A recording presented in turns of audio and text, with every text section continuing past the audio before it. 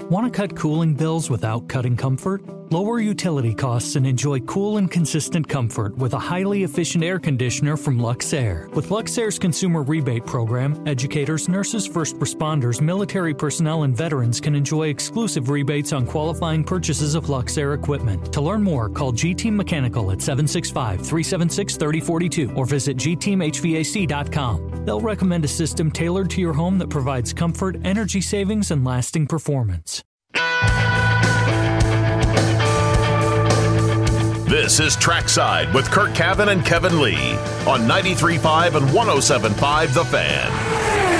The Bommarito Automotive Group 500 is just about ready to take the green flag as they come in a beautiful formation off of turn number 4. Looks good. Fans on their feet. They're already waving their hats in salute as the race gets underway, and Joseph Newgarden will go to the point. They'll lead him into turn number 1 as the drivers streak through some of the speedy dry laid down to the inside of the corner. It's Newgarden with a giant lead. Call it 4 car lengths off of turn number 2. Herta runs second as we've got a caution. And Takuma Sato's car, he has a problem. He washes way up the racetrack. 4 or 5 cars scoot around. That's going to set up some battles, Mark. It looks like Malukas is going to pop to the outside to try to get Colton Herta for second. And they stay side by side, and Malukas is going to make the high line work for him, and Colton Herta is going to have to lift a little bit. His car not nearly as comfortable to the high side through 3 and 4 as the car of David Malukas.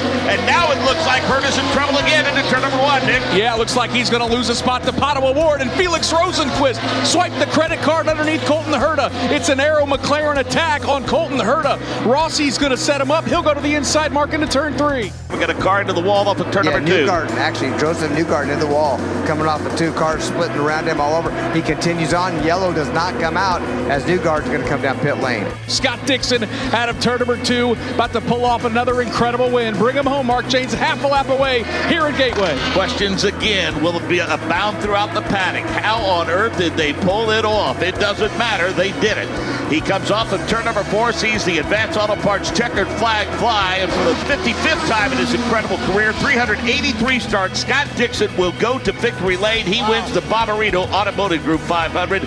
Chip says this year, but just so proud of the team, so happy for everybody. You know, we took a pretty good grid penalty today with one of those changes, but we had to go the alternate route, and worked out perfectly. Definitely with the tires, it was hard to kind of keep them on, but this team were perfect, man. They gave me the number I needed to be getting, so massive thank you to everybody at BNC Bank number 9 crew. And how about that Honda mileage there, man? I had so much fun driving my Honda today. It was impressive. The points gap sits at 74 right now, back to below, headed to the final 2 races. You've got a shot. That's all you can ask for, right? Yeah, we won't lift until we're totally out of it. But I know everybody on this team does a tremendous job to be 1-2 in the championship right now, and for all of us to have such a great year. It's a shame that our wins came kind of later in the season, but we'll keep pushing here and see what we can come up with. Well, they're back to back. Are you hitting your stride at the right time? I hope so. It'd be a lot of fun. Maybe I get a little tense within the team here, but no, I think we'll keep working hard as a team and see what we got in the next 2 races. Hello, welcome. Thanks for joining us. Trackside 93.5, 107.5 The Fan in Indianapolis. Highlights courtesy of NBC and IndyCar Radio from the Bommarito Automotive Group 500 Sunday afternoon from Worldwide Technology Raceway. And the easy summary that we found at our post-race was, Scott Dixon. Dixon did Dixon things. Wins for the second time in a row, 55 overall, and we still have a championship heading to the final 2 coming up this weekend in Portland. That's the BitNile.com Grand Prix of Portland, Sunday, 3 o'clock Eastern Time, little longer pre-race show. This time around, 3:23 Eastern is the command, 3:30 is the green flag, so that's 12:30 local time. We'll get into all the schedule coming up in just a little bit, starting with a very late our time, Friday afternoon practice, really at 6 p.m. Eastern Time, Indy next on Sunday, and so much more to talk about. I'm Kevin Lee. Eddie Garrison is back this week in our studios in downtown Indianapolis. Curt Cavan will join us coming up in just a few minutes.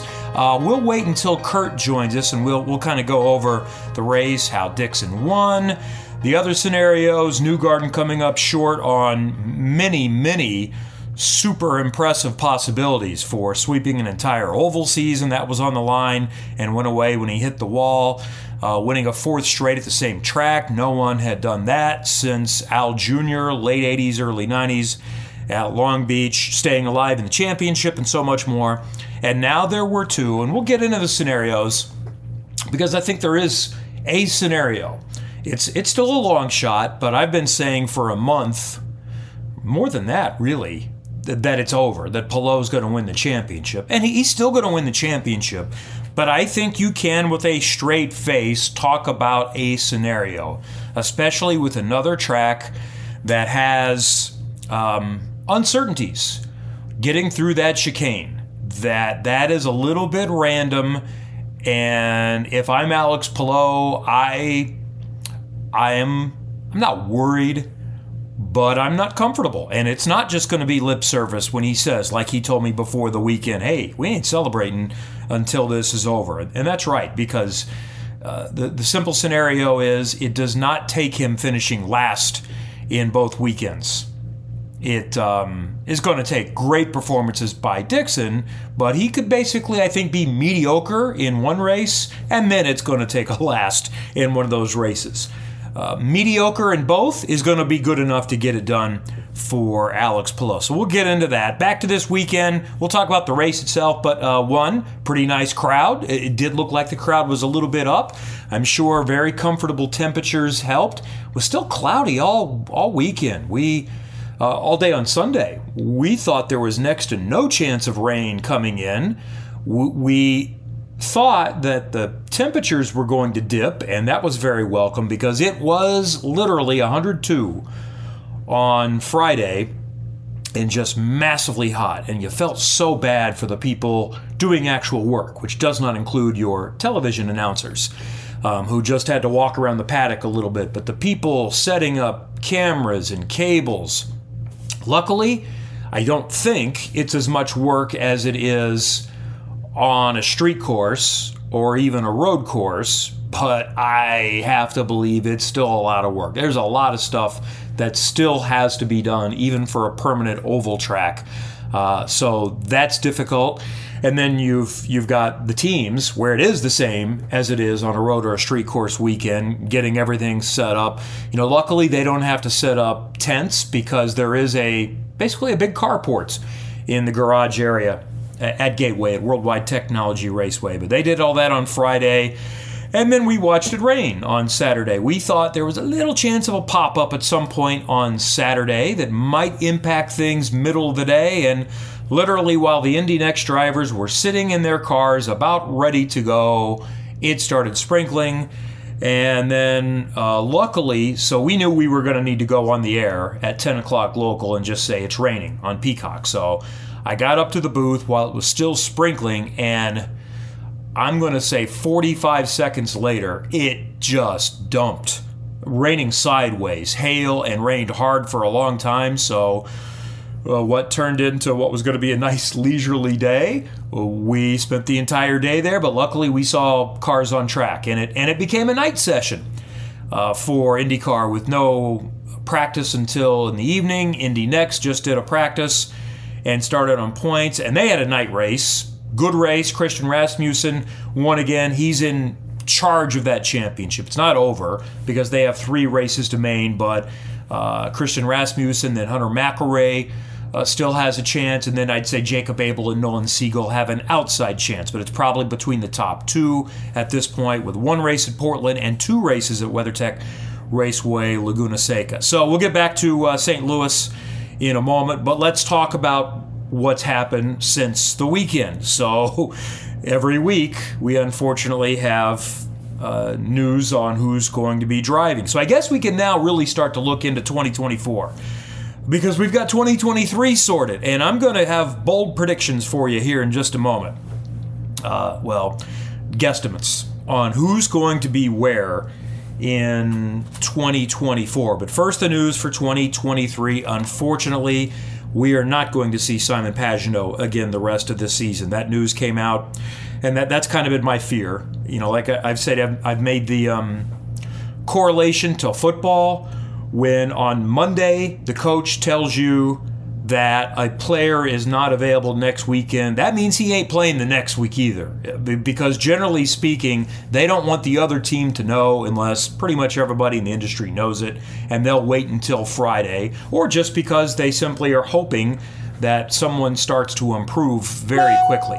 So that's always been my kind of judge. When someone tells us on Monday or even Wednesday that somebody's out, yeah, I'm going to guess he ain't playing the next week either. So when we kept getting these notifications on Monday or Tuesday of who's driving the 60, that kind of told me he probably wasn't driving the next week either, that they weren't even waiting, because they could literally wait and have him take the test if they thought he was close, again on Friday morning.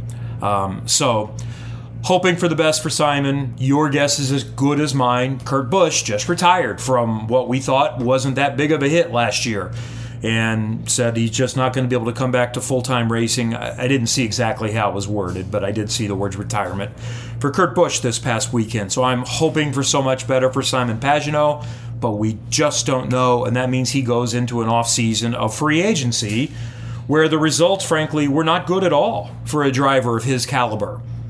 And the expectations were put upon him. They weren't good for either driver for Meyer Shank Racing, which is why they've already made one change full-time for next year, and they're getting a jump start on that for this time. So they had options. They could have, if they thought there was somebody out there they were considering for the Pagenaud seat next year, they could have continued to evaluate there. But whoever they want, if it's not Simon Pagenaud, I'm going to say there's probably a good chance they're driving for someone else now, like a Felix Rosenqvist. So let's get Tom Blomqvist. Keep track of your Blomqvist, your quists at this point, because there are 3 in play for next year.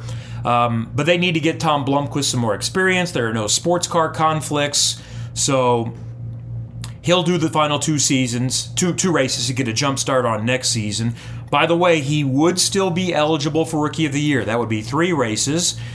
The other Quist, Linus Lundqvist, as of now, is still eligible for next year's Rookie of the Year because he's done 3 races, and by the way, did a really nice job again in the number 60 this weekend, all things considered. 4, I believe, is the number in a single season, and maybe it's 5 over multiple seasons, but I believe you can do up to 4, so Lundqvist could still do 1 more race. But Tom Blomqvist is in for the final 2 in the 60, and we wondered about the number 30 for Rahal Letterman Lanigan Racing. We kind of debated on the air, and I threw out the names because I knew they had tested the car. In fact, Yuri Vips had tested twice, so I thought that made sense, and Toby Sowery had told me a while back that there were some positive conversations going on, and he tested the car. So those names I had thrown out there. I think Marshall Pruitt wrote about him in Racer.com as well. It is indeed Yuri Vips.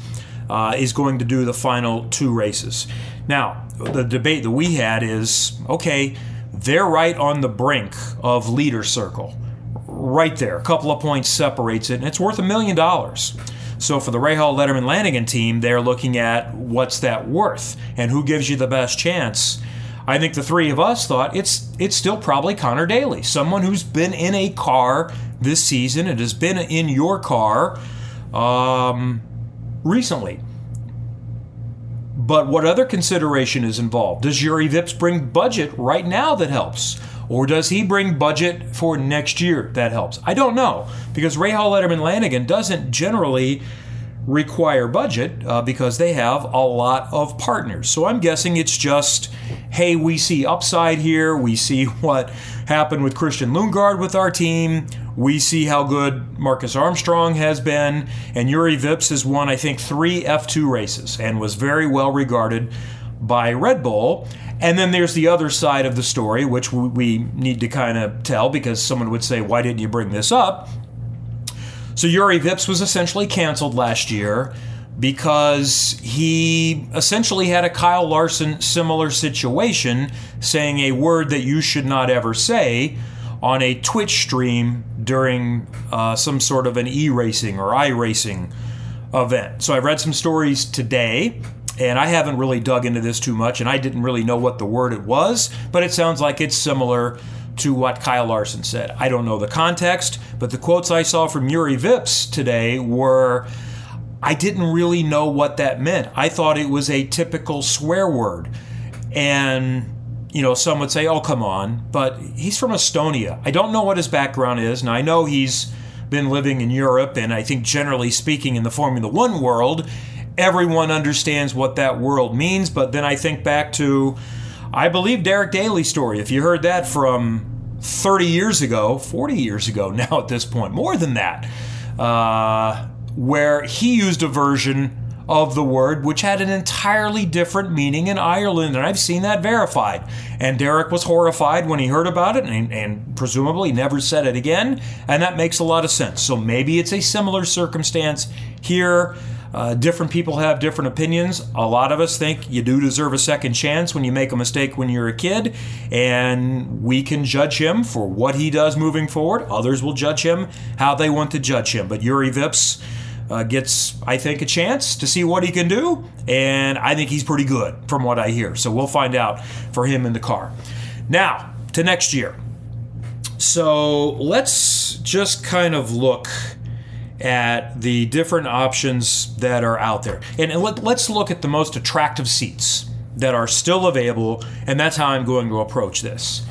The 10 Ganassi seat is the championship seat, and that is not confirmed at this point.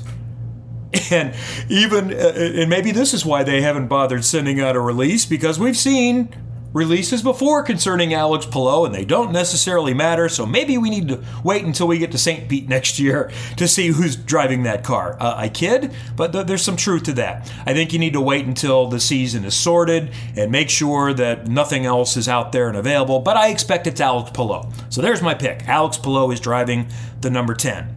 Next best seat is the one that Marcus Ericsson has left, I think. That could be debatable. You could say it's the 6, but we'll stay with that team and say it's the number 8.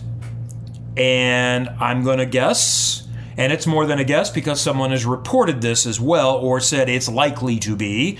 So I believe what Marshall Pruitt has reported, because I've heard the same thing in other circles, but Marshall heard it first. Linus Lundqvist makes a lot of sense to me. And here's a possibility. What if Marcus Ericsson's Swedish billionaire, Finn, has decided, hey, mission accomplished, my guy is getting paid, and paid well now to move to Andretti, I will support another Swede. Maybe Chip Ganassi is still going to collect some Husky chocolate money or whatever Finn wants to put on the car. So maybe that's still staying in-house, but Linus Lundqvist seems very, very likely. And you know why also? Because somebody else would have probably had him in a car this weekend. Rahal would have had him in that 30 car, or Shank would have had him in the 60, because he had tested with Rahal, and a lot of people thought he was already locked up there at one point. So that makes sense. The number 6 car, I threw this out last week. I think it's very possibly going to be David Malukas. That's my pick at this point. And that could get interesting too, because I had heard a couple of different times this summer that he was headed to Ed Carpenter Racing. I do not know if he signed with Ed Carpenter Racing, but when we start hearing those things, there probably was some level of an agreement, and then there could be a differing opinion of how binding that is. But I just throw that out there just in case. What if he did sign and we get another team owner suing a driver?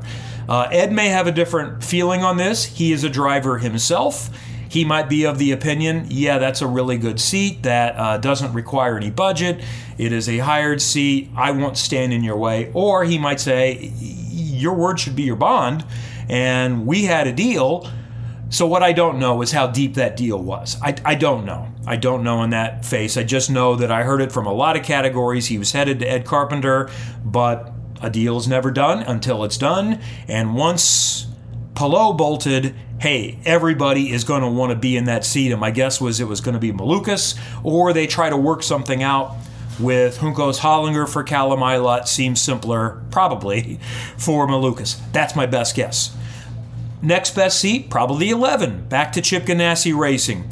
I think it's probably going to be Marcus Armstrong. I don't know why they wouldn't. I guess why they wouldn't would be, I don't know Marcus Armstrong's budget situation.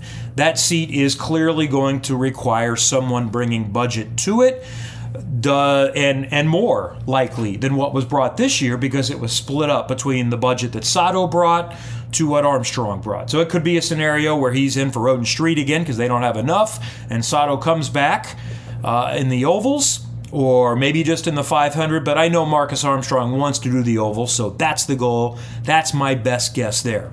Next best seat, I think. This is debatable too, but Andretti Autosport and the seat that Devlin DeFrancesco is in, the number 29. Asterisk here, because I think it's possible that Andretti could say, hey, let's look at what Team Penske did. Maybe 3 is better than 4, and if we don't find the situation we like, talent-wise, skill-wise, or budget-wise, meaning, and it's been said, they don't want to require on needing to find a driver with budget. They just want to go out and hire. Well, that gets expensive. In theory, that's great. Best case scenario is if you find a talented driver that brings some budget, but if you don't find that scenario, and if you finish outside of the leader circle and lose that $1 million guarantee, that just tacks on another approximately $1 million, maybe slightly less, to what is required, say about $7 million to run that car. So I'd put that on the TBD list at this point. If it does run, I'm kind of guessing here. If Malukas isn't available, then is Callum Ilott the next best available? Felix Rosenqvist could be the next best available, or they're certainly paying attention to what's going on in Formula One world, and the categories I would put in next, finding your next Christian Lundgaard. So look for somebody in the F2 world in that kind of regard, whether that's Drugovich, who I think is in Free Practice 1 this week, and Schwartzman, or maybe it's Schwartzman that's running this week. I don't know. But those are 2 very talented drivers that I'd put in play, and I put in play for the number 11 car as a scenario there in that circumstance. Rahal, Letterman, Lanigan. The number 15 is not confirmed, and I've talked about that before, so I talked to Graham about that for a little while this past weekend on Friday, and he said it's still not confirmed, it's not signed, but it's not because I'm still thinking about whether I want to continue full-time. He said, I plan to return. I want to return next year. I'm enjoying showing people that I still have some ability here. It's just that I haven't had a chance to really talk to them. I talked to my dad, and he said, you need to talk to Mike Lanigan, which is what Graham has always said, that when it comes to business like that, he deals with Mike Lanigan, and they haven't had time. So I'm going to go ahead and cross that one off the TBDs, even though it's not 100% there because you have to get it done, but Graham Rahal will be in the 15.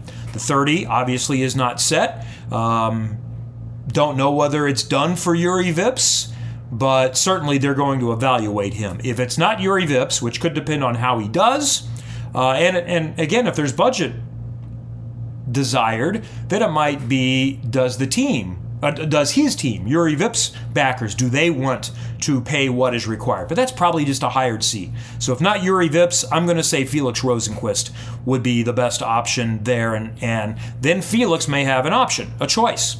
The number 60, I think, would be either Felix Rosenqvist or a returning Simon Pagenaud, or maybe that's where Callum Ilott would be a possibility. Callum Ilott is confusing. He won't really confirm what the scenario is. I think the best intel there would be there are some clauses, there are potentially some triggers that could make him a free agent, or maybe it's just simply you'd need to buy him out of the contract, and maybe that could be an option in that circumstance. But I've wondered that, and I believe in Marshall Pruitt's Racer.com silly season this week, he mentioned some drivers that are under contract that are not definite, like Arenas VK. I think he wrote that the Benjamin Peterson camp might be kind of looking around a little bit, even though it's a multi-year agreement. We'll get to that in a moment. So I don't have a firm sense there, but those are my guesses. Rosenqvist, Pagenaud, Ilott. Ed Carpenter Racing, number 20.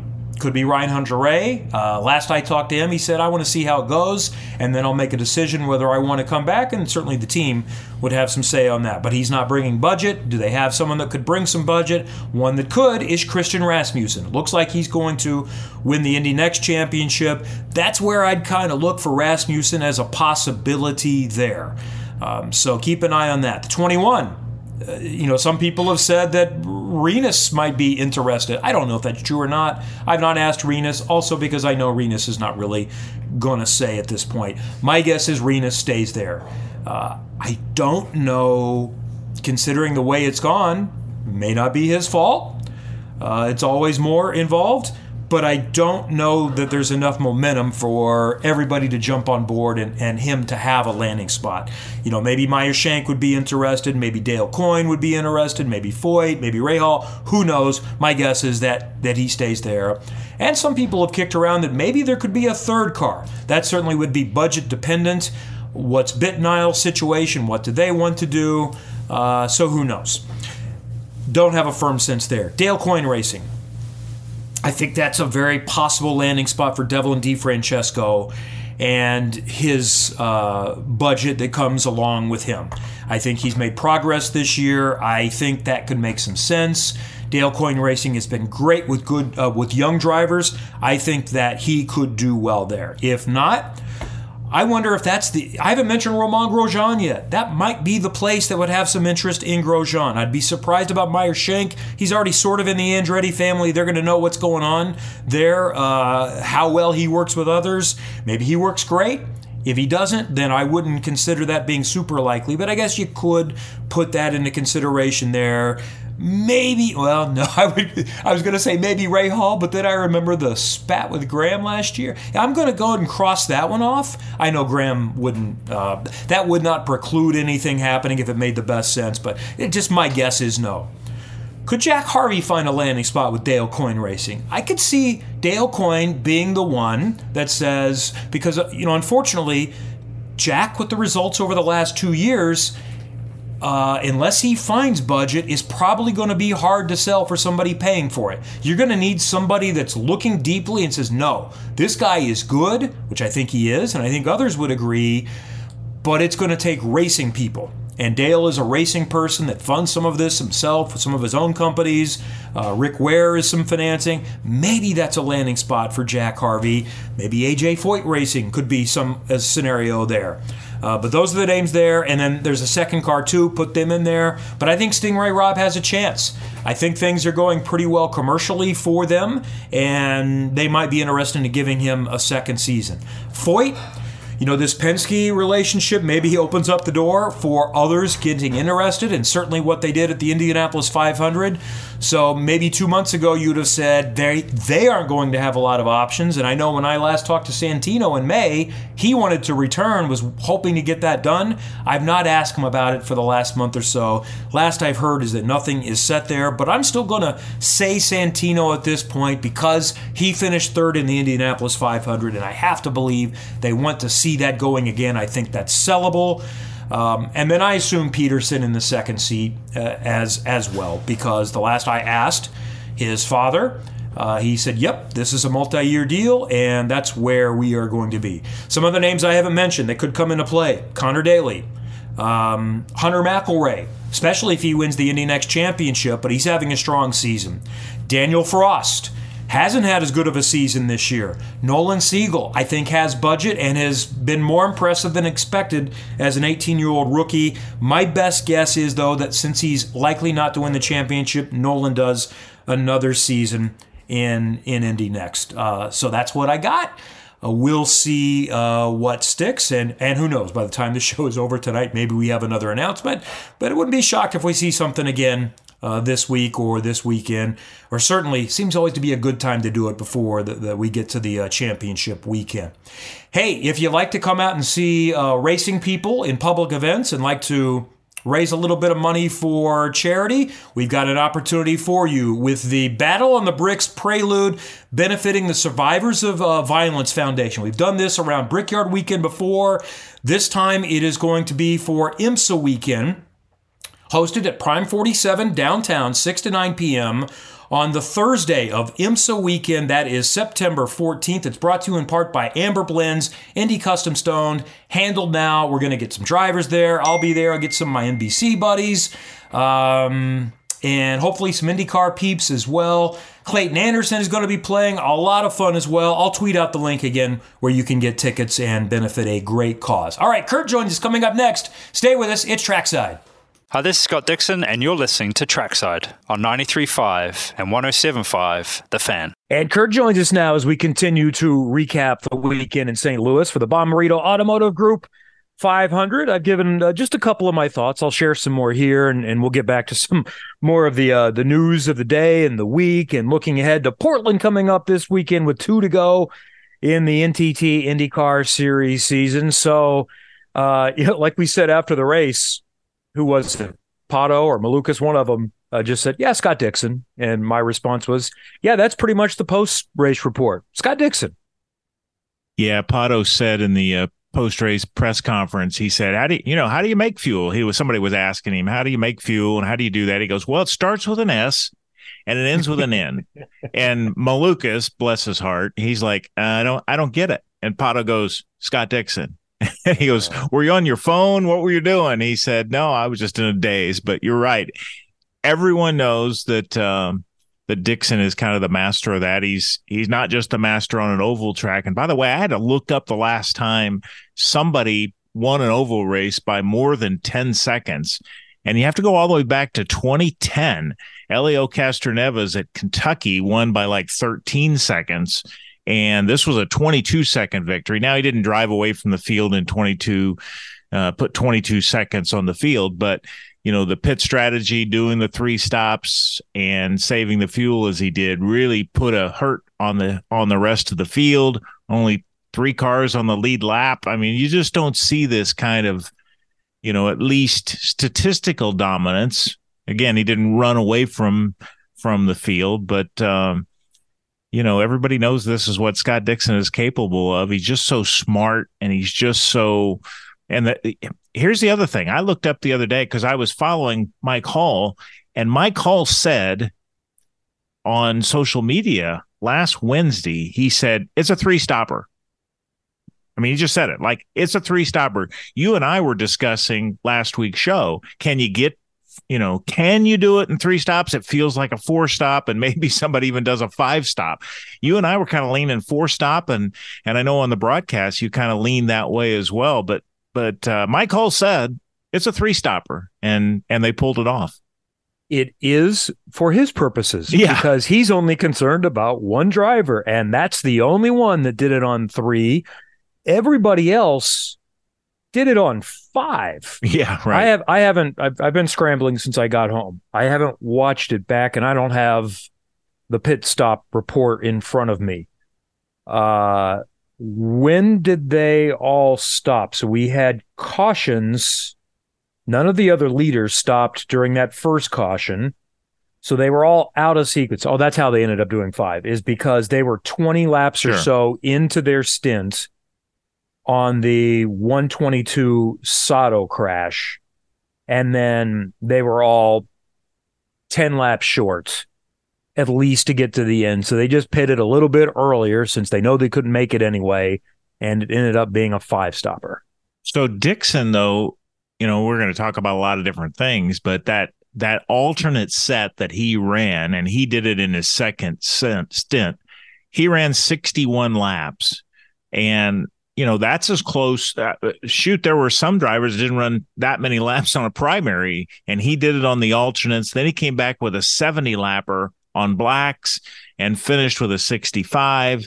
So he just, it was just really impressive performance. Fuel saving, red tires, managing the gap, which I think he might be best at doing. Joseph's really good at that as well, managing the gap between somebody, who's trying to catch him, and just providing enough space so that, the driver trailing can't get a run on him. He's just, you can understand, if you didn't already know, you can understand how he's won 55 races. He's won them in all different kinds of ways, but this is just prototypical Scott Dixon. We're going to have to ask our friends at Firestone that do the pit stop charts to add this race to it. I know they don't do ovals because it's always the same tire, but it's not the same tire anymore. So I just looked it up, and it's not on there. So I don't have that information. So if you find that at any times, send it along to me. By the way, Russ Thompson, our statistician, was asked on social media about bigger margin of victory on an oval, and he says, according to what he can find, it was the IRL race in 1999 at Texas when Mark Dismore lapped the field. That's right. On a 1.5 mile track. So, he said that's got to be more than 22 seconds for lap time there. But that's the best he can find, the largest margin since this time. So that's a long while. And here's the other thing with this. It ended up being a bit of a snoozer. Now, there was still drama because we were pretty certain that Dixon was going to be able to make it, but you didn't know. But you say 3 on the lead lap, and yes, that's true. Had Dixon not been Dixon, then you had 11 or 12 on the lead lap, which is actually really good for a short oval. When you look at the margin, it's at least down to Grosjean and maybe even another 2 or 3 that would have been on the lead lap if you just take Dixon out of play. Yeah. So that's what made it a beatdown. And on-track passes for position was the most we've seen it at the Gateway track. We call it the Gateway track. 217 on-track passes for position. Now, some of that is, you got more cars than maybe you've had in past years, but it did tie the record for most passes in the top 10. So within the top 10, they were very competitive with one another, and a lot of interesting things was happening. I remember like a 5 or 6 lap sequence, long about, 150, I'd have to think maybe 170 into the race. I mean, and we started to have a couple of those near crashes, and it was very entertaining. It's just Dixon was kind of sailing off by himself. And it's funny, as I was watching the race, and then I watched it back a little bit yesterday, and I was thinking, in the first half of the race, Dixon barely got a call. I mean, you almost never called his name. And if you're paying attention to the race, like the 9 car, that wasn't one on your radar. So it's a very interesting, very Dixon-like. He hit that 65 lap number that you have to make on the first stint. Now it had like 9 cautions, but he got to 65 with the first one. So you're thinking, well, maybe. And then he did really well in the alternates, and you're like, well, he still got a shot. And at that point, the second half of the race is when he became the focal point. And that's why James and Townsend both thought it was going to end up being difficult to do it on 3. And I agreed with them, because the longest anyone went on stint 1 was 65. And that was with 9 laps of caution. So that's really like getting to 57, 58, something like that. Yes, I know you have the 5 pace laps, which adds into it as well. So I guess you could argue it's like going to 70 with 14 laps of caution in that circumstance. So it's still 56 green flag laps. So maybe that gets you closer. It's normally about 2-1. So maybe that's more like 63 or so. But we saw it was going to be challenging. But then there's Dixon. And then the debate was, he was in front when Sato hit the wall, right? Yeah. And I immediately said, this is good for Dixon. James agreed. And then as we went to break, and I think Townsend even said on the air, maybe not. And I saw what he was thinking of, because at that point, Dixon was already committed. It wasn't necessarily going to take the yellow for him to be able to get home, because he wasn't ready to pit. I don't know when he was going to need to pit, but he could go at least another 7 or 8 or 9 laps. And then he still would have been in good shape. So I think that's one of those where they were already pretty good. But I did see after the race in the press conference, he said, yeah, that yellow did worry me, because we wanted to go a little bit further, and there were others that were not a lap down at that point. So it wasn't like we trapped anyone there. But in some ways, maybe it equaled out the same, because it still was a few more laps before he could pit. And again, it just meant no one else could even try that. And the Chevys do not get the mileage. That's what we've learned. It was confirmed, if there was any doubt, in the Grand Prix, and it was confirmed in this one. The McLarens and the Penske's cannot match it. What shocked me is that a Ganassi Honda couldn't do it. And I believe Herta was on the same strategy as well. So going into the next to the last stop, my recollection is Dixon had pitted on 126, which was a caution. Erickson, because the wheel literally fell off, came back in and topped off on 131, and I think Herta and 5 or 6 others did. So they had at least, again, those are caution laps, but that's 2 to 3 laps to the good on Dixon. And none of them came close. None of them even tried it. And that's one of those where I would have liked to have been on pit lane to go ask, and maybe they wouldn't tell us, but find out with the 8 team. What happened there? And I haven't read all the post-race comments from Marcus. I saw a tweet from him, but I haven't gone into their post-race notes to see if it gets any more into that. But that's the one that surprised me, that not only did he beat the Chevys, but he beat some other Hondas that had 2 or 3 more laps of fuel than he did. Yeah, he's really good. Go back to that first sequence when he stopped on 65. Those first sequences, you never really know if they've pushed it as far as they can push it, because they got to come in and see what the extra was left in the car and just kind of confirm their own numbers. But I thought he might have had a couple more left in that first sequence. But again, I think the alternate set stint and the one that followed were really the two that set him up, because he said in the post-race press conference that last stint when he went 65 laps, when we're starting to think, can he make it? He made that with flying colors. He did that with room to spare, and actually drove faster than they had projected. So just an overall gutty performance, smart performance, great strategy from the team. We don't give strategists enough credit, enough praise. I mean, because I think we're reluctant to it's kind of, I don't know if it's subjective, but we're sitting back looking at these guys, the Mike Halls, the Tim Cindricks, and others that are really good at this, and there are others, but I don't think we give them enough credit, because they're not the one driving the car, so you assume that they don't have as big a role as the driver themselves. But those guys make a difference, and they really have this thing figured out.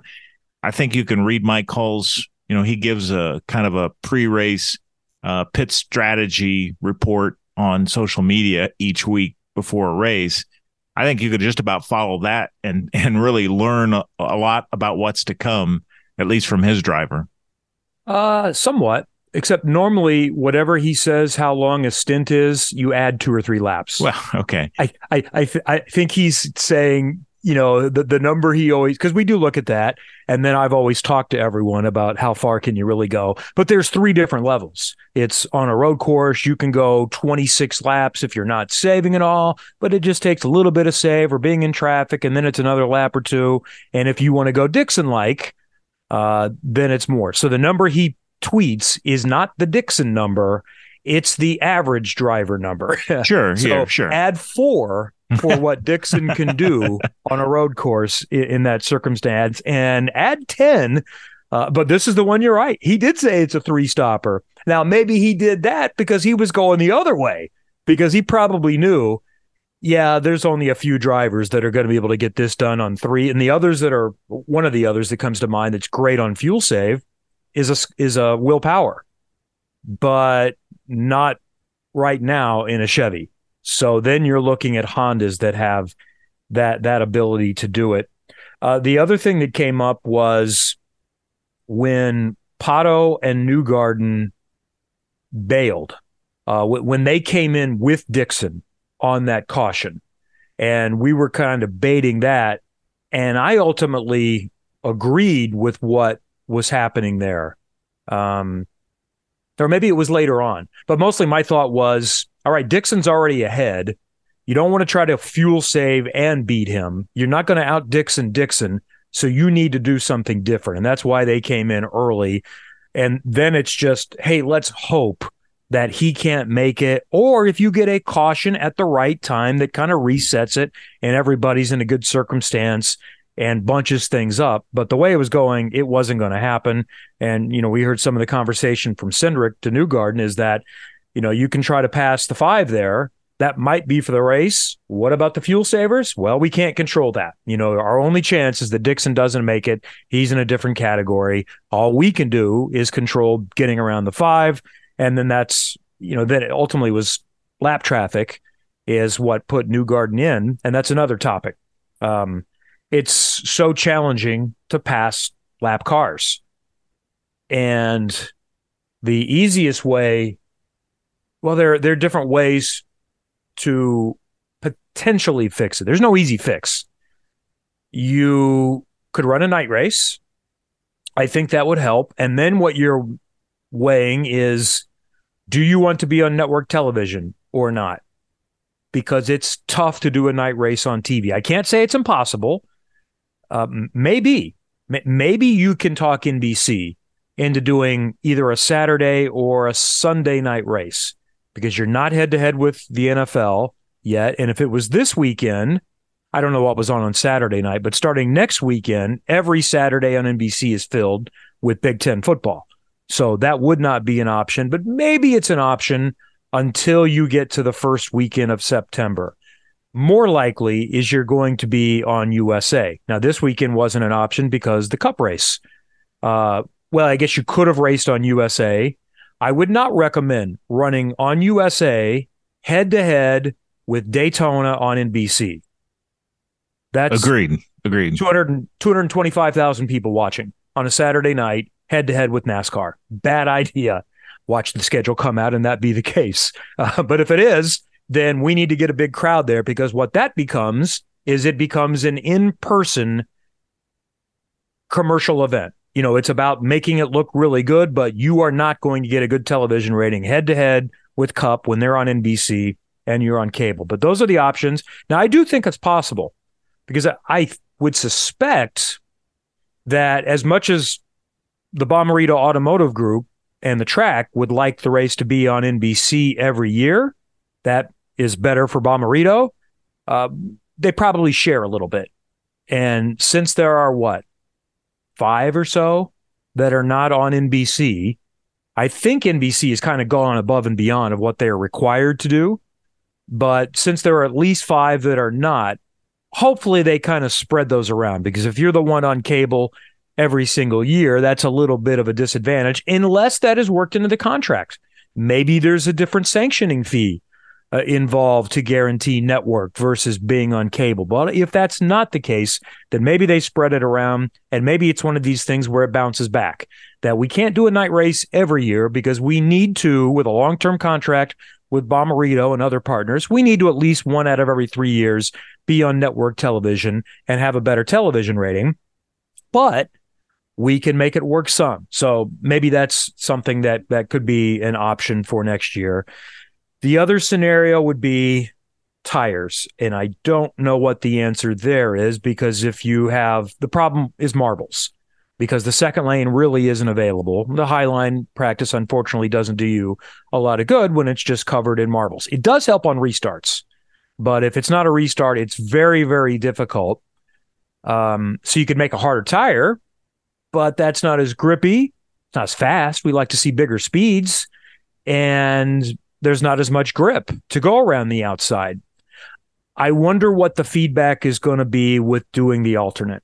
It wasn't a whole lot different, but I suspect, and they'll know, the general consensus is it chunked more and it led to more marbles. That may not be true. That may just be a supposition in that regard. But if it did, we might decide that's not worth it. And then I know you've got a thought, and then I'll come back with a third option that I don't think everyone is going to like. Well, I was just going to say that Scott Dixon was advocating for a greater discrepancy between the two compounds. He was just saying it just needed to be greater. That's all. And I think from the comments that I've read and I heard and so forth, I think generally everybody was kind of okay with the two sets. It made it interesting, but a greater discrepancy is what Dixon was advocating. And that probably leads to even more marbles. Yeah. Most likely, because I know when they did a softer tire, because Firestone gets feedback, and some would say, the tire's too good, we need something softer. And then the response from some was, it marbled too much, it degraded too much, and the track was too dirty. Here's something you could think about. I'm not saying I would advocate for this, but you could give it a think.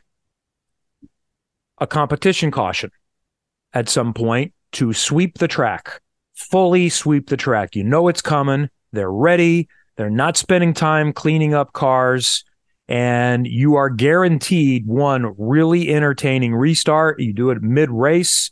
Everyone puts it a part of their strategy. I would do it at a point when you're not due for a pit stop. So if the stints are generally 60 laps, then it's not at lap 120. It's maybe beyond halfway. It's at 150 or something like that. So you cannot stretch 2 stints to make that done. It also commercially does you well, because that's the hardest thing about motorsports on television is there are no TV timeouts. So this would guarantee you the ability to take a commercial, probably 2, during a TV timeout. I think it's worth a think. I don't know if I want to do it or not, and I know people are not going to be fans of that, but it would improve the racing. I think you're right. You're right on a lot of fronts with how people would react and how it would impact and how it would benefit. So we'll see if they're ready to go there. We'll set you up for hour number 2 coming up in a moment on Trackside. Hi, this is Alexander Rossi, and you're listening to Trackside. Quick segment here because we rambled too long in the first 2 segments. But coming up right after the top of the hour, we continue talking about St. Louis from this past Sunday, more on the championship, the scenarios, looking ahead to Portland, and we will get to some of your Twitter questions, all coming up at Kevin Lee 23 at Curt Cavan on Trackside. Hi, this is Pato Award, and you're listening to Trackside. It's hour number 2. Thanks for staying with us. Trackside 93.5, 107.5 The Fan in Indianapolis. Eddie Garrison is downtown. Curt Cavan, Kevin Lee getting set to head to the Pacific Northwest coming up Sunday afternoon. 3 o'clock airtime Eastern time on NBC, here on the radio as well. And that is noon local time this weekend. We'll get into all the schedule and what to expect, again, coming up a little bit later on. And then one more to go after that for the conclusion of the season. Luckily, that's not the end of racing.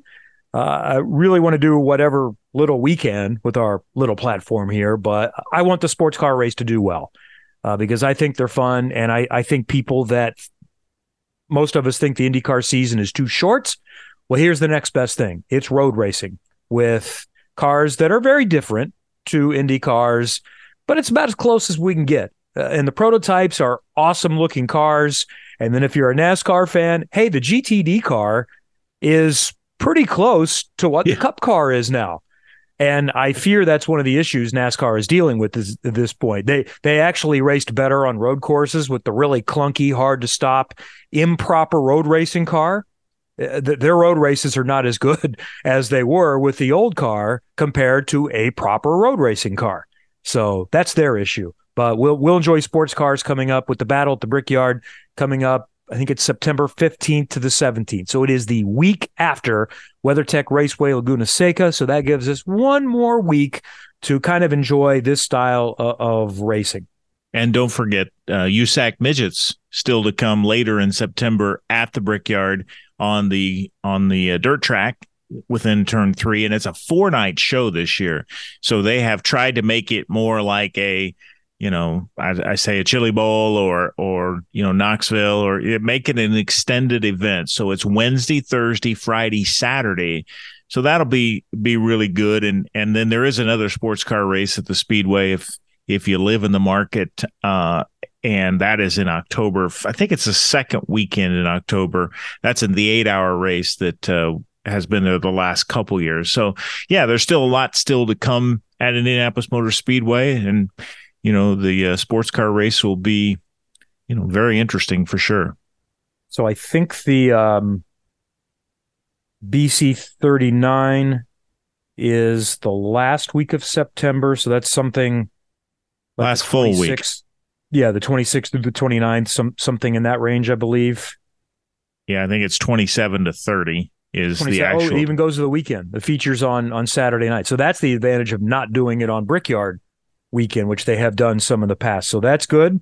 And then, the Indy 8-hour is coming up the 6th, 7th, and 8th of October. There might be a driver we know pretty well participating in that event. So stay tuned for news on that. There might be a driver on track tomorrow at the Indianapolis Motor Speedway that we know in a sports car as well. So stay tuned for that, or maybe earlier today. Scheduled a little bit TBD at this point. All right, what else do we need to get back to from this race over the weekend?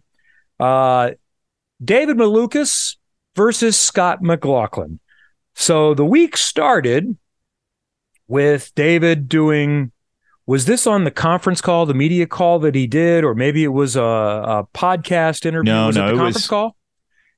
He was asked about it on the conference call. He started with a social media, try to engage. Malukas tried to engage McLaughlin, never really got a response, and then kind of carried it over and was asked about it in the media availability midweek. So the quote that IndyCar actually stirred it up and posted the graphic of that. The Bus Bros kind of did a diss on me on their racing video. So if anything, I am more motivated to hold them off, block them, and be very much of an annoyance. David Malukas. Yeah, I think David was, lighthearted in that. Yes. He was trying to just engage and have some fun and create a little stir. Well, we didn't know. Bus Bros ain't for that. No, the old Bus Bros, when it comes to being on racetrack, are a little more serious about things, and it did get a little interesting there down at the I think that's the east end of the racetrack. That would be turns 3 and 4. Well, I haven't even gotten to that at this point. Oh, okay. And it's Scott McLaughlin responds, "Shaking in my boots, pal," was his response on Twitter, and David responds something like, "I was joking. Please tell Joseph I didn't mean it. If you need boots to shake in, I have some incredible Splutch Bop boots. Here's how they look. Super comfortable and anti-shake." And it's him wearing, the rain boots that you wear to keep your race boots dry walking out. So he's just trying to make light of it, trying to have fun. And again, Bus Bros ain't into it. Newgarden ain't getting involved. We all know Joseph doesn't do many of his own tweets anyway, but even whoever does his tweets wasn't going to respond to that. He occasionally will do some, like when I'm pretty sure this was Joseph's tweet last year when Santino Ferrucci misspelled his name. And then it was something like, at Team Penske, we get spelling correct, or something like that. The McLaughlin response was, "I never realized how good you were at riding a bike backwards." So yeah, not all good. And remember last year they had, I don't think there was any ill will on that. And I remember McLaughlin saying really nice things. Hey, this kid's going to be really good. Good on him. He passed McLaughlin late on track, and that led to one of the great quotes from Malukas. "I looked up and oh my God, they're Penske's in front of me." So then in this race, they seemed to be together pretty much all the time, and then they eventually made contact. Malukas was on the low side, and McLaughlin was on the high side. Somebody tweeted, actually, it's someone who tweets us often at 500 Indy 1911, Brian Frederick, "Any beef from the Lucas or all good?" McLaughlin's response, "Beef. It needs to be done in a Sam Elliott voice. Beef. What's for dinner? It's what's for dinner." Yeah. Yeah, Malukas was asked about it in the post-race press conference on Sunday night, and or Sunday, whenever we had this. We had qualifying like at midnight practically, and then the race Sunday. But he was asked about it, and he said there was a tap in there, and he said, "I don't know what I was supposed to do. I was on the curb, and have to have a room to go." And I think he said that McLaughlin came and talked to him on the podium, and didn't think Scott was too happy with him, but he couldn't really tell. And so I think he knew. And anyway, didn't really elaborate a great deal beyond that. I think he knew that Scott was not happy with him. It was more. Yeah, you don't come to the podium to just say hello and congratulations. Yeah. So there you go. So we got that going for us moving forward. I'm not able and capable of judging fair or foul in that circumstance. I haven't even seen the replay of it, but that's for somebody else to look into. But I will say this is Malukas and Dale Coyne Racing, once again, impressive. Good last year. Very, very good. Good the year before with Grosjean. Probably good before that as well. I think they've been good going back a few years, and a really needed result for the team and Malukas to kind of show where he's at here.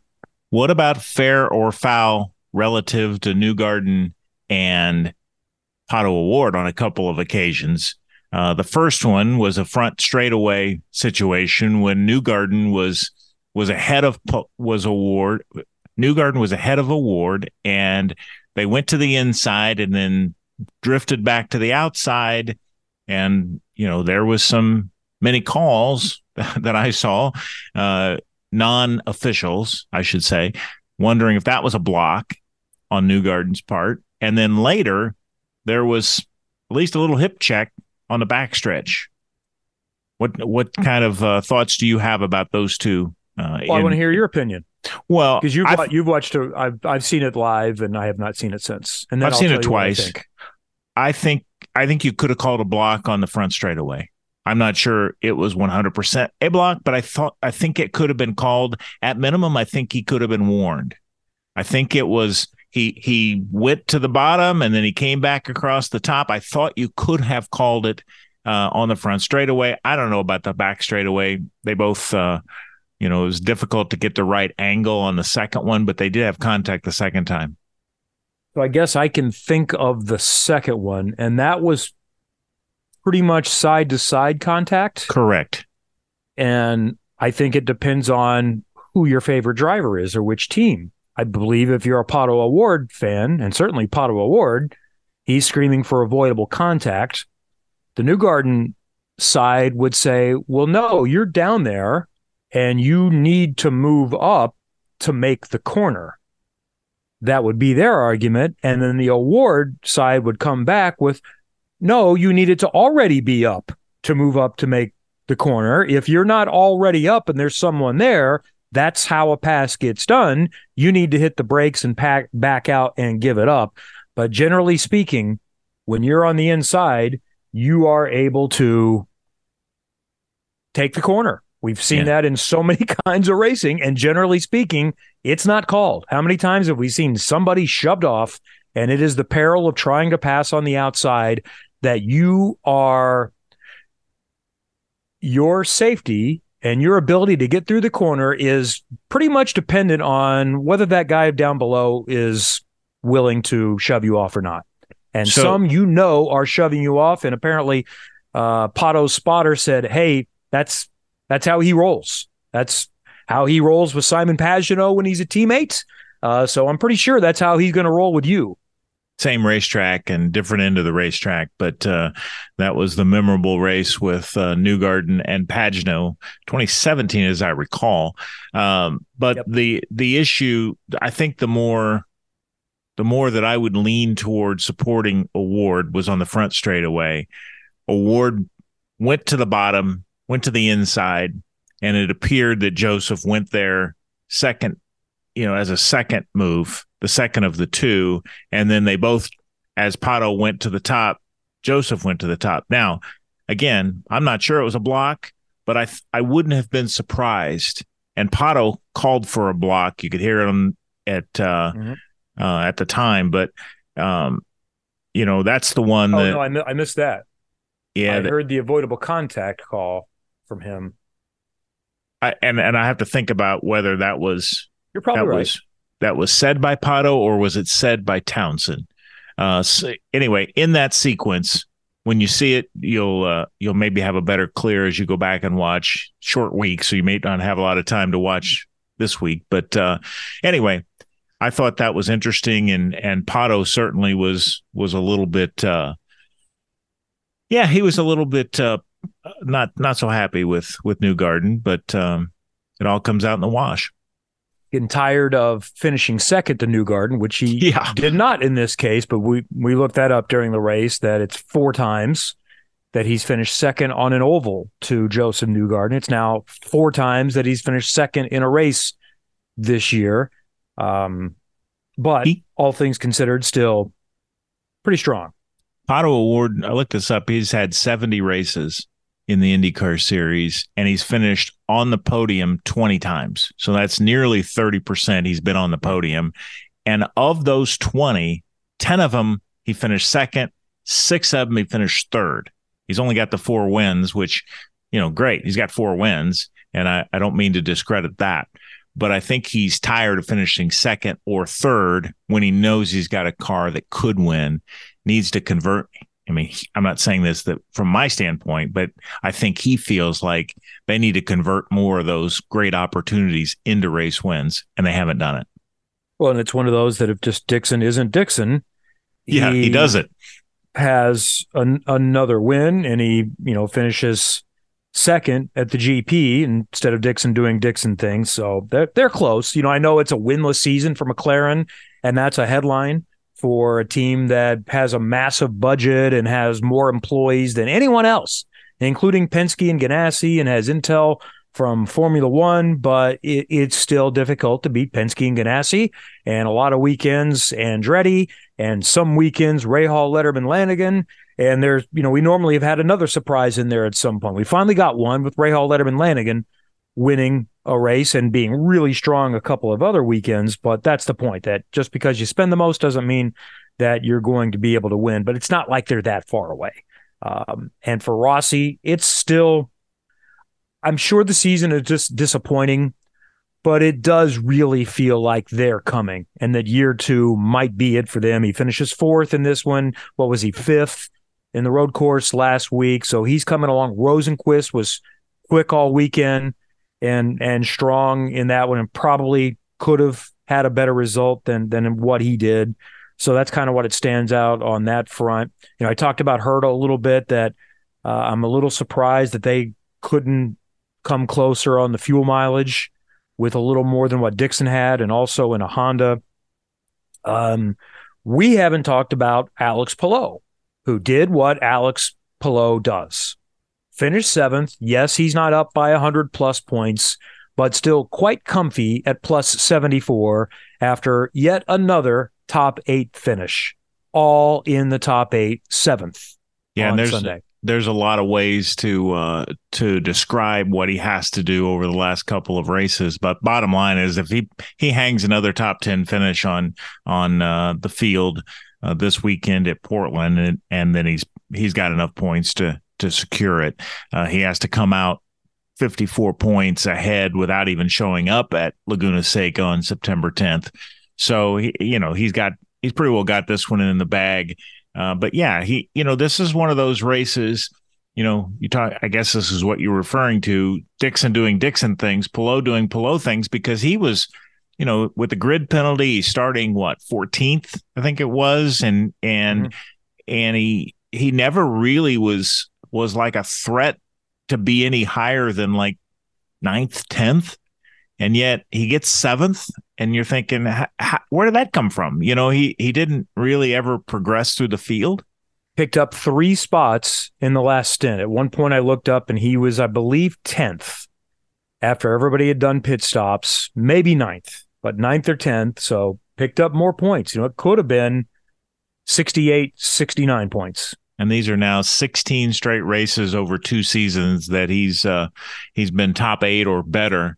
And so he just continues to deliver one of the most consistent seasons that we can remember, certainly going back to probably Tony Kanaan in 2004, with this point system relatively intact.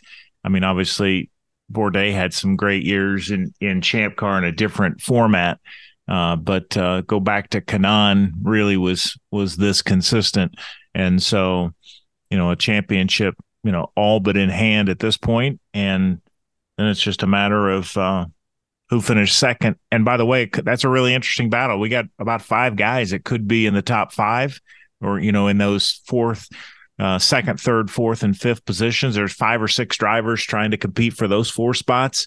And Newgarden's trying to get back to second. He lost second place. He's trying to get back to second, which would be 4 straight years of finishing second in the championship. So there's still a lot to play for, even though it's not at the top with Palou.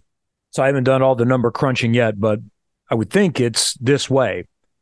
He's got to finish last. He's got to score minimum points or real close to it. He's got to score 5 or 6 points, which is 24th or worse, 24th through 27th. Well, it'll be 27 cars in one of the 2 races, and then be mid-pack, maybe even that 8th. So let's give him 8th in one of the races.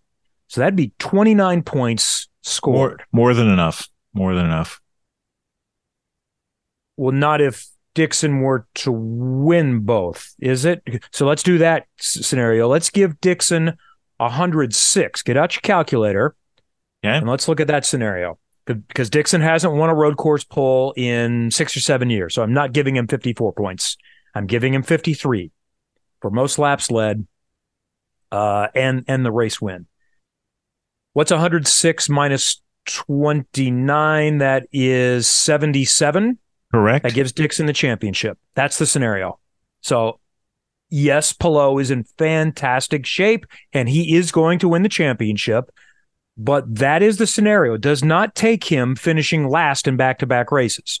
It takes him getting caught out by an untimely caution late, which they won't do. They'll be smart about that, and they'll get in as soon as the window opens. But something like that, finishing 8th and finishing in the back 3. And his chances of finishing in the back 3 are much stronger at Portland than they are at Laguna Seca, in my opinion, because of the chicane. He's got to get through turn 1. But he might even want to let's just ride in the back, because it does seem to be about a 15% chance that you're not getting through turn 1. Shoot, he was on the front row and didn't get through the chicane. So you're right. There's all kinds of issues at that spot. So yeah, it's a really good position to be in. It's not insurmountable, as you've noted, but look, he's going to win the championship, because I don't think Dixon can run the table at these 2 races. He could run the table a lot of places, but which would be 4 in a row. Yeah, the odds are not good. Well, and these haven't been Scott's best tracks. And Palou has won at both of these tracks. Palou has won at Portland 2 years ago, and by 30 seconds last year at Laguna Seca. Like I said, I don't think Dixon's won at either track. I'd have to double check, but I don't think so. And so, it just stands to reason that that's not going to happen.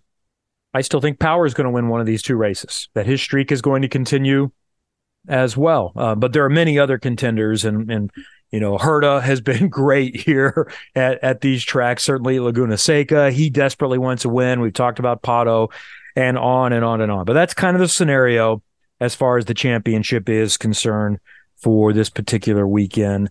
What else from the race that stands out? Rinus VeeKay had a good day for them, and that's unfortunately kind of shows where it's been when 11th is a really good day. And Ryan Hunter-Reay had his best day for them, finishing in 14th. Connor did well. Connor did really well in the number 30 car, was best in qualifying, best in the race. We didn't know this until after the race that they had a boost penalty at the start, and that's why he lost 5 or 6 positions at the start over boost. Basically is protecting the engine, so he lost spots there, and apparently it was an issue later on. Got sorted a little bit later and still finished 16th, 1 spot ahead of Lundgaard. Linus Lundqvist, who we now know is not going to continue with Meyer Shank Racing, and Blomqvist will finish up the season there for Pagenaud. Fastest lap of the race, yet again, 2 of the 3 races, and does what he needs to do, and even says, hey, my fault. We could have been better. First oval race, well done for Linus Lundqvist. The leader circle situation now, because Augustine Canapino got a penalty and had a chance at like 12th or 13th, maybe, finishes 22nd. Now, the 78 is on the outside looking in as far as the leader circle. And I know fans have asked, where can I find that? I don't know that fans can. You have to have a media pass or something like, but it's entrant points. If you can find entrant points, which I think someone told me they're not available. I don't think you can find them on the website. Yeah. But the situation, let me pull up the points again. The point situation is 23rd is the cutoff, because we believe the top 22 are in the leaders circle for sort of revenue sharing like other sports do for about $1 million. But it's limited to 3 teams, unless you were grandfathered in like Andretti, who had 4 at the time. when they decided 3 should be the limit. So the 11 Ganassi car is not eligible. The 60 and the 30, both with fill-in drivers, are now tied for 22nd and 23rd, which is essentially 21st and 22nd.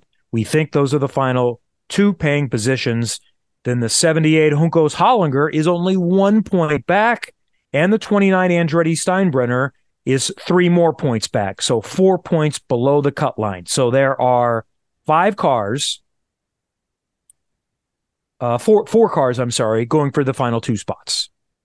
So, and they're tight, and they're really tight. Yeah. So, yeah, the 20 is 10 points ahead. Nobody's making up that kind of space, because normally these cars are 16th through 27th, which is why they're down there. So you're only scoring 1 or 2 or 3 more points than those around you. So that scenario is in play as we move into the final 2 races of the season. All right, we'll get into some more stories. We'll get into your tweets, too, coming up in just a moment. At Kevin Lee 23, at Curt Cavan. Plenty more to come as we get set for Portland, and maybe a little bit more in St. Louis, too, coming up on Trackside. Hi, this is Joseph Newgarden, and you're listening to Trackside. All right, let's continue the conversation now. Curt had other commitments, so we'll just talk amongst ourselves. Eddie Garrison is in the Indianapolis studios. I'm Kevin Lee. Some tweets coming up in just a moment, and then also some things that we talked about in the last couple of segments. And full disclosure, and you might have heard me saying something about, hey, I might know somebody on track at IMS tomorrow or today. That's because I sometimes get confused when we go plausibly live, and because Curt wasn't available tonight, well, we taped a couple of segments yesterday. So Jackson Lee was on track today at the Indianapolis Motor Speedway. That was kind of cool. New experience, first time there on a sports car, and basically the second time he's been in a sports car. He did a couple of half days in a Porsche GT3 Cup with a friend over the winter as part of his program with Cusick Motorsports. So thanks to Don Cusick for that at Thermal. And then, so what we're working on here, just a little update, and I don't think I've really said anything on the show. And by the way, I'll get back to IndyCar stuff in a moment, but I am pleasantly surprised that people always say they like to hear how this part of the process goes and what the business of it is. And boy, have we learned the business. Haven't really talked about it for a little while because, hey, we got a lot of IndyCar things to talk about. But we ran out of budget for this season, and that's not a huge shock. We always knew that we only had enough sponsorship and partners to do a half a season. And that was the agreement that we had with Peter Dempsey and Turn 3 Motorsport. And then it was just simply a pay-as-you-go if you can after that. And we ultimately got one more event out of it. But a little bit of crash damage kind of impacts things, and we're out. And I haven't talked to Peter. I'm hoping they have somebody to fill the seat this weekend because I want to see them do as financially well as they can, and they filled his seat for the Toronto weekend, and it's been a great season. We've loved that team, and the goal is to do it again next year because I think that Jackson proved that he could be quick enough to be competitive. Not there to race win yet, but he's getting close. And in some ways, it's a better season than what he had last year in USF 2000. So that's the goal. We did not have enough budget even to do one more weekend, but we still had a little bit of budget with our partners left to do something else. And you want to drive anything you can. So we've been encouraged to look into sports car racing. So I have been efforting finding something for him in the Indy 8-hour weekend that Curt mentioned in October. That's an SRO weekend, several different series. Sports car racing is frankly a bit confusing, and I'm learning more about it. So he'd be in a couple of the support races, 40-minute races. I have several options and have not finalized anything. And in that process of talking to all the different teams, one of them invited him to drive an even higher level car this weekend. So what he would be doing SRO weekend is likely to be something in TC America. So that could be TCX, which is sort of like a GT4 car, but lesser, or a TC car, or a TCA, which is a little bit lesser than what Robbie Wickens drives in TCR, in Michelin Pilot Challenge. I told you sports car racing can be confusing. So we're looking into that. But in this process, as I looked into TCX, fast track racing. Toby Grahovic, who is a pro driver, said, we have a car in Michelin Pilot Challenge that can run in a GT4 America Series, and we're going to be there testing for BMW track days. And if he wants to get in the car for a little bit, we can make out some space and see how he does. So that's what happened today.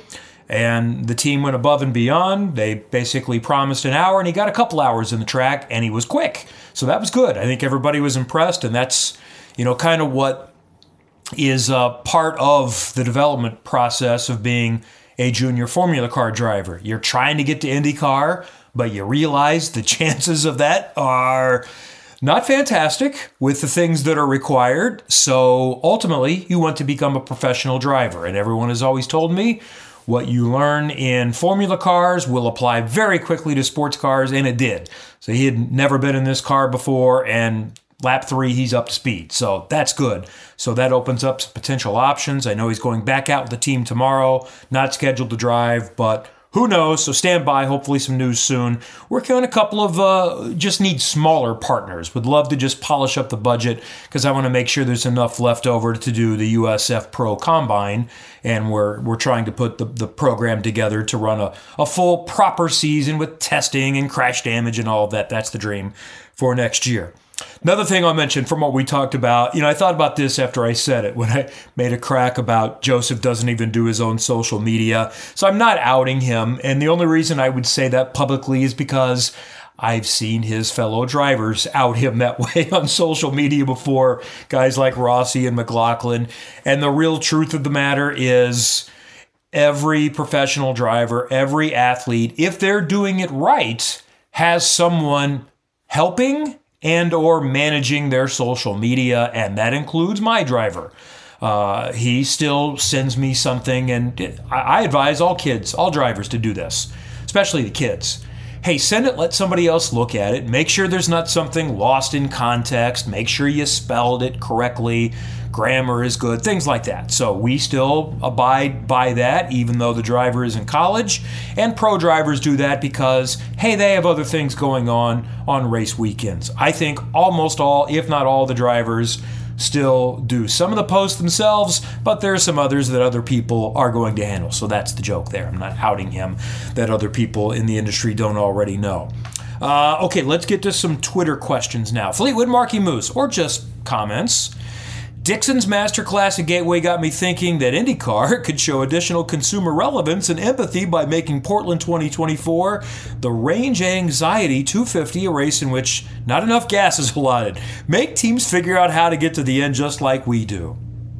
I love the idea, but that would just be another Scott Dixon win, would it not? If it's a definite challenging fuel save, then yeah, Dixon is going to have the upper hand. The Cincy Buckeye here has what I think is an interesting question. He says, if I won the Powerball and decided I wanted IndyCar at Kentucky, what kind of check would I have to cut to make it happen? And who gets what from that check? So to do a race, there are a couple of different ways you could do that. Let's look at the finances to start things. The way it generally works is the track is the promoter. They write a check to the sanctioning body, IndyCar in this case, for, it depends. Maybe you can get a deal if it's somewhere IndyCar really wants to be and thinks it's commercially relevant, and maybe there's revenue sharing. Maybe it's $600,000 or $700,000, but the goal would be $1.5 million. And I say that because that's in public records from Laguna Seca. That's what the county is paying there. We've seen that 1.4, 1.5 million. And it kind of staggers up. And I don't know if anybody is paying higher than that. Maybe they are, but that's a number out there we know, and I've heard numbers for a long time. So in this case, you could write the check to IndyCar, and you could be the promoter. You could simply be essentially the title sponsor. That's sometimes how a track would look at it, is that, well, I have to decide if I have to pay IndyCar $1.5 million, can I make $1.5 million out of this? And that could be from sponsorships, signage on the wall, title sponsor, the Belterra Casino 300, things like that. But you need ticket sales, obviously, concessions, everything along with that. You need to get to at least $1.5 million, and really more because we're talking operating expenses. You got to hire people for the weekend. So what that number is, if the sanctioning fee is $2 million to make a profit, I don't know. But I gotta believe it's a few $100,000 more, so let's up it some more. That 1.5 probably isn't going to be enough, but maybe it gets the ball rolling because the track feels like they can get it done. I don't know what the status, other than seeing that there are a lot of old parked cars in the parking lot. Could they do something? You'd have to figure out where to put those cars, but as far as I know, the track is still operational, so I think something like that is still possible. Easiest at this case, I don't imagine there's a lot of infrastructure doing anything at Kentucky Speedway. It would probably need to be like the Iowa template, and even less so because I don't think anything happens at Kentucky right now. Maybe I'm wrong. But IndyCar would probably need to rent the track and promote it themselves. So I think you're writing the check to IndyCar, and something in that $1.5 million range might get it started to be safe. You're probably talking a little bit more than that, and because you need a promotional budget out of all this. And what IndyCar would use that sanctioning fee for, that's to help pay part of the leaders circle, it's for their expenses, and so on and so forth. So hopefully that gives you just a little bit of an idea.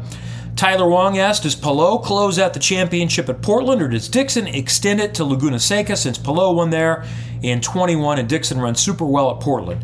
And I'll piggyback that with Brian Frederick at 500 Indy 1911 writes this: if my math is correct and Palou gets a podium at Portland, he locks up the championship no matter what Dixon does. And I did your math too. I did it separately, and I come up with the same math as you, Brian. Dixon... If Dixon scores max points, which would include his first road course pole since what, 2016 or is it 2017? I'll look that up before the weekend. That gets him to 545 points. Palou needs 35 to get to 600 to be up by 55 points. So if Dixon won both the last two races, they could have tiebreaker. They both have 4 wins. I haven't looked to see who has the most second and third place finishes. Maybe Palou already has that as well. But that's good for this argument. So yes, third this weekend for Palou would guarantee it no matter what happened if Dixon scored max points in the final 2 races. So that's one way to look at it. Another way I would look at it is, let's say Dixon finishes third. Really good weekend this weekend. So that's 35 points. That gets him to 526. No bonus points. Let's say he does not lead a lap, does not lead the most laps, does not win the pole. So then Palou needs to get to 581, which is scoring only 16 more points, which is 14th place. So Russ Thompson will double check this for me, but my quick math here 2 minutes before this segment showed that if Dixon only finishes third this weekend, which seems very realistic, odds are against somebody winning 3 in a row and then 4 in a row, so that seems reasonable.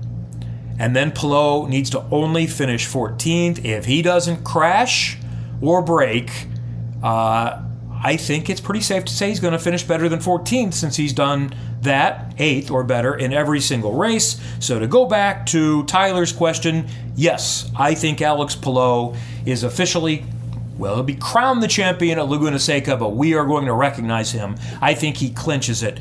And then, by the way, after that, he only needs to be up by 50 in that case, and then would just need to show up.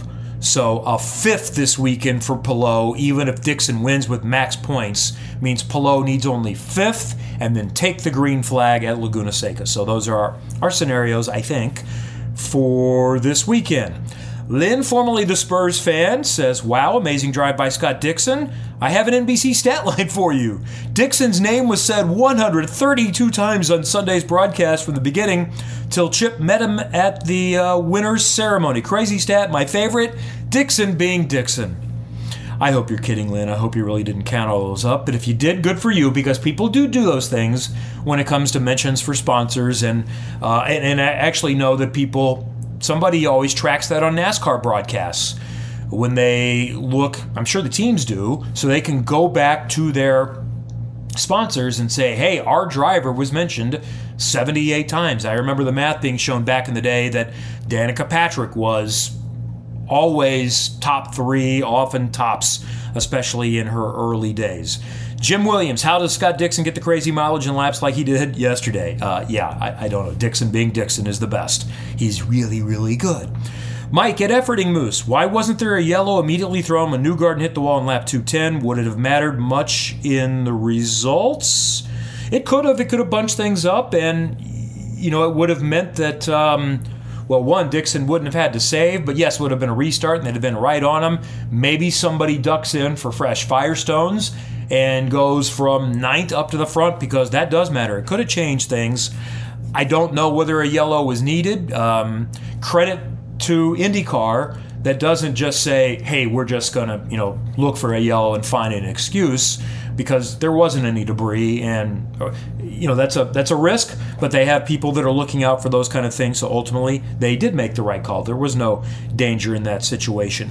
And William Martin asked, does the series need to take a serious look at aero kits? Nobody but little Dave could pass, no matter how much faster they were, i.e. Joe New lapping RHR, Scotty Mack starting 10th and not being able to pass. So I hear you, and that's a common thought.